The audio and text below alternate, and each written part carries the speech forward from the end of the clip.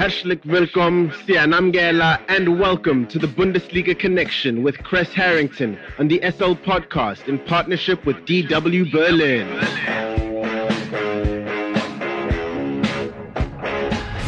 It's time for the latest from Germany's domestic football league, the Bundesliga, and more.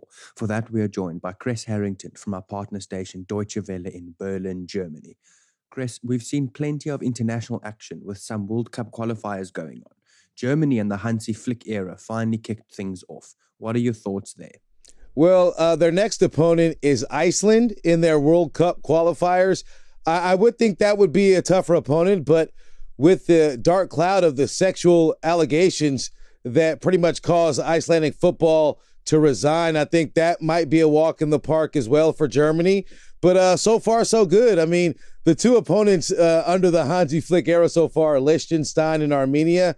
Not the toughest opponents to face out there. Flick in Germany needed a confidence booster. They scored 8 goals. They conceded none. And that's exactly what they got. Serge Gnabry looked good. He scored a brace. Yeah, Timo Werner, scored, in the first match versus Liechtenstein, set up by Jamal Musiala. Musiala is a youngster that Germany really were lucky to get the commitment from, because he's been called a star in the making. He just gets better and better, and I think the future's bright for him. And along with a lot of other young stars on Germany's team, Karim, David, Adeyemi is 19 years old. I didn't know much about this young man. He doesn't play in Germany.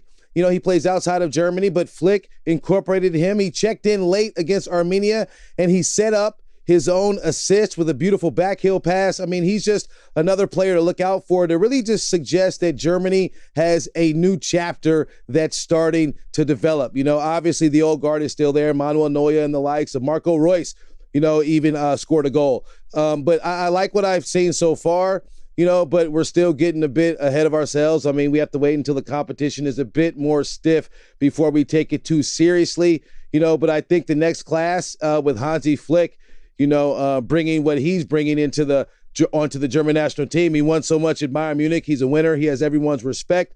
I think the future's bright, but one match at a time. And Dortmund wonder kid Moukoko made German history as well. Yeah, I mean, he's only 16 years old. He's already a millionaire off the pitch because Nike gave him a very lucrative deal a while back. But he's dealt with the pressure very well. He recently made his debut for the under-21 level on the Germany side. He opened up his account and scored 2 goals. He's only 16. He's the youngest player ever to do that for the under-21 team. But in the Bundesliga, when he made his debut at 15, scoring goals and so forth, he continues to break records. And I think as long as he stays healthy, that was the one issue. He did have some serious ligament damage, but now he's back and healthy. His performance speaks of that. And I think it's another reason to get the old Dortmund fan base excited. They just have to realize all of their potential. But young Moukoko is definitely one to watch. He's been featured in every match thus far, and I'm sure he will continue to be featured.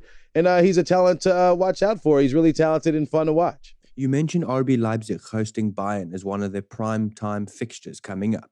Yeah, of course. It is because, Julian Nagelsmann. Now, I would say this fixture would be competitive. It always was in recent history, but the major thing missing from Leipzig is Julian Nagelsmann. He's now at Bayern. Recent history, being back at home could be good for Leipzig. They did score 4 goals versus Stuttgart. They lost tight matches on the road.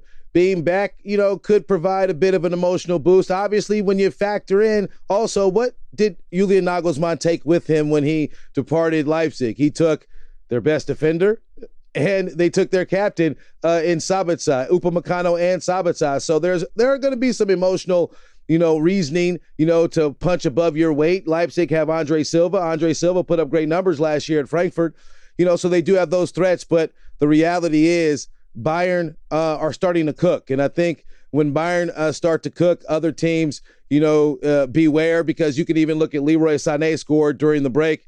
He hasn't really been as productive. You have other players. Gnabry looks like he's on fire. Lewandowski, last match timeout, he netted a hat trick. So, Bayern looked really good and really solid. I think it'll be an interesting match with emotions, but at the end of the day, I think Bayern will leave the pitch with 3 points. Before I let you go, Kres, just like always, what else has hit your radar this week? Yeah, just a real quick side note, very nice. I interviewed Jerome Boateng during his Bayern days. Bayern Munich refused to continue his contract. Well, he's active again. He signed to play in France, and I wish him well. I wish him well. His brother signed here at the Capital Club Hertha Berlin, dealing with some injuries. Jerome has had that in his past as well, but hopefully moving forward, he can end, his career on a good, healthy note. Thank you very much for the Bundesliga update, Mr. Kres Harrington from our partner station Deutsche Welle in Berlin, Germany. Have a fantastic day further. Danke und auf Wiedersehen.